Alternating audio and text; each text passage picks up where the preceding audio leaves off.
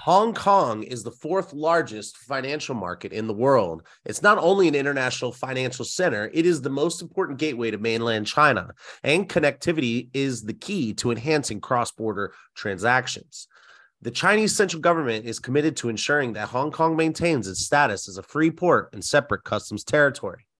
Now, you might disagree with that last statement, but it is not to take away from this Forbes article's statement that I just read for you, and you can see the link in the description below. It's important to understand that Hong Kong is a very important and vital financial hub, and having them get into crypto would be huge. And don't forget, in mainland China, it is illegal to mine them or trade them or anything. So the Chinese potentially could get access to crypto through the Hong Kong market.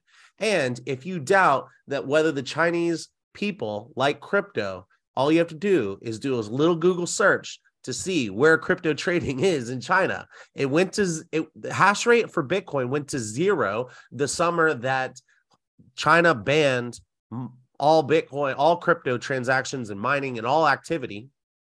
Well, guess what? 2 to 3 months later, it was up to 30%, and crypto transactions are jumping high in mainland China. So why do I bring this up? Because Hong Kong has gone crypto. That's right. I have today a report for you updating where Hong Kong is and going crypto. Welcome back to How About That Crypto? I am your host, Bitcoin Stylist. This is your home for crypto and Web3 news and updates.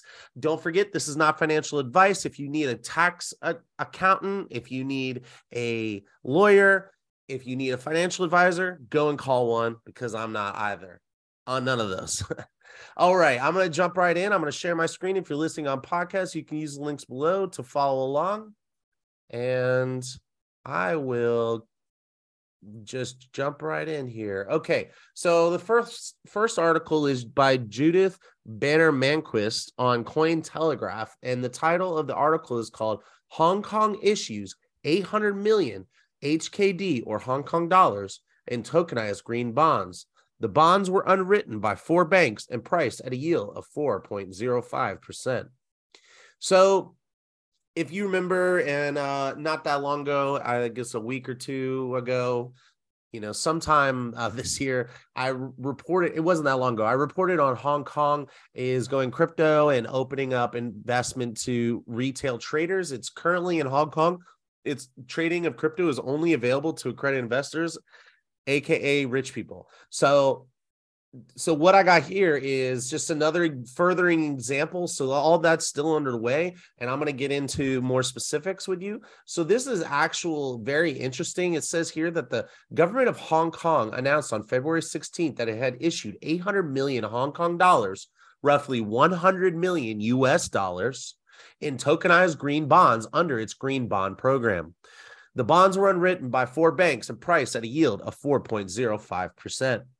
According to the announcement, the platform used Goldman Sachs tokenization protocol, GSDAP, for the bond, which uses a private blockchain network to settle security tokens representing the beneficial interest of bonds in a T+1 payment versus payment manner, and cash tokens representing claims on the Hong Kong dollar.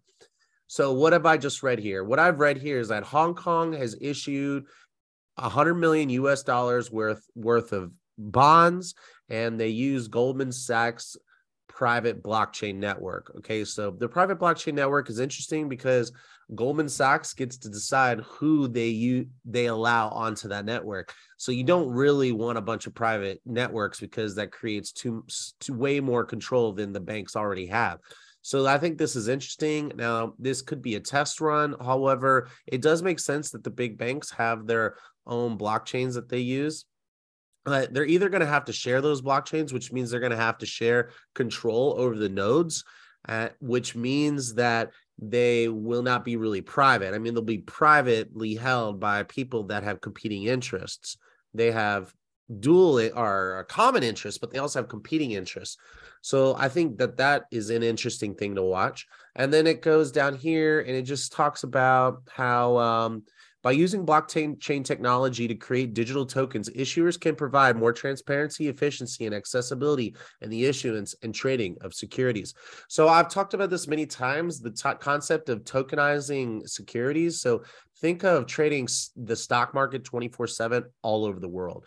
So that is something that I think is eventually going to happen, where there won't be an opening and closing bell, because these will move around the world on blockchain technology. So that is really interesting news. Let me know what you think. I'm going to keep moving along. And so, boom, Hong Kong is using crypto. All right. So next story is by Scott Cipollina, and it's on Financial Times. And it's titled, Hong Kong Unveils Plans to Let Retail Investors Trade Cryptocurrencies. So I've already reported on this, and this is just an update. It says Hong Kong has pushed ahead with plans to let retail investors trade cryptocurrency as it vies for Singapore for supremacy as a digital asset hub. So something that's important, Hong Kong lost its number 3 spot. I believe the number 1 market is New York, and then I believe it's London. We could look that up real quick if you'd like. So it's not really important. The point is that if for Asia, it was Hong Kong was number 3, and now Singapore is number 3. And that has a lot to do with COVID, all the excessive restrictions, etc. Now they're trying to get their spot back. Under plans launched on Monday by the Hong Kong Securities and Futures Commission, the industry's 2 largest crypto tokens, which is Bitcoin and Ether, would be opened up to retail customers, and licensed exchanges would be required to ensure clients have sufficient knowledge of virtual assets before they are allowed to trade. So I imagine there will be some sort of quiz or test, and plus disclaimers and disclosures. All digital asset trading platforms operating in Hong Kong or actively marketing to Hong Kong investors would need to be licensed. And it says the proposal which will first be subject to a 6-week consultation with interested parties, would also require that no more than 2% of client funds be stored in hot wallets, a term used to describe online accounts seen as vulnerable to hacks or phishing scams because their keys are stored online. So I think hot wallets is interesting. I wonder if they're also talking about commingling of funds. That's not on here, and that's like the industry's biggest problem. But if they look at 2% of client funds being stored in hot wallets, that means you'd have to store them in a cold wallet. Now, could they be commingled with other people? It doesn't say. But I imagine that this 2% thing is really interesting. That means that the exchanges can only pull 2% of your assets. Anyway, something to think about and pay attention to as things go on. So these are real rules, and I'm sure the international community is paying attention. Maybe Gary Gensler is too. Let me know what you think. Leave a comment below. I think this is awesome. Of course, they're restricted to Bitcoin and Ethereum, but that's okay. They got to figure out what all these other coins are and how to define them.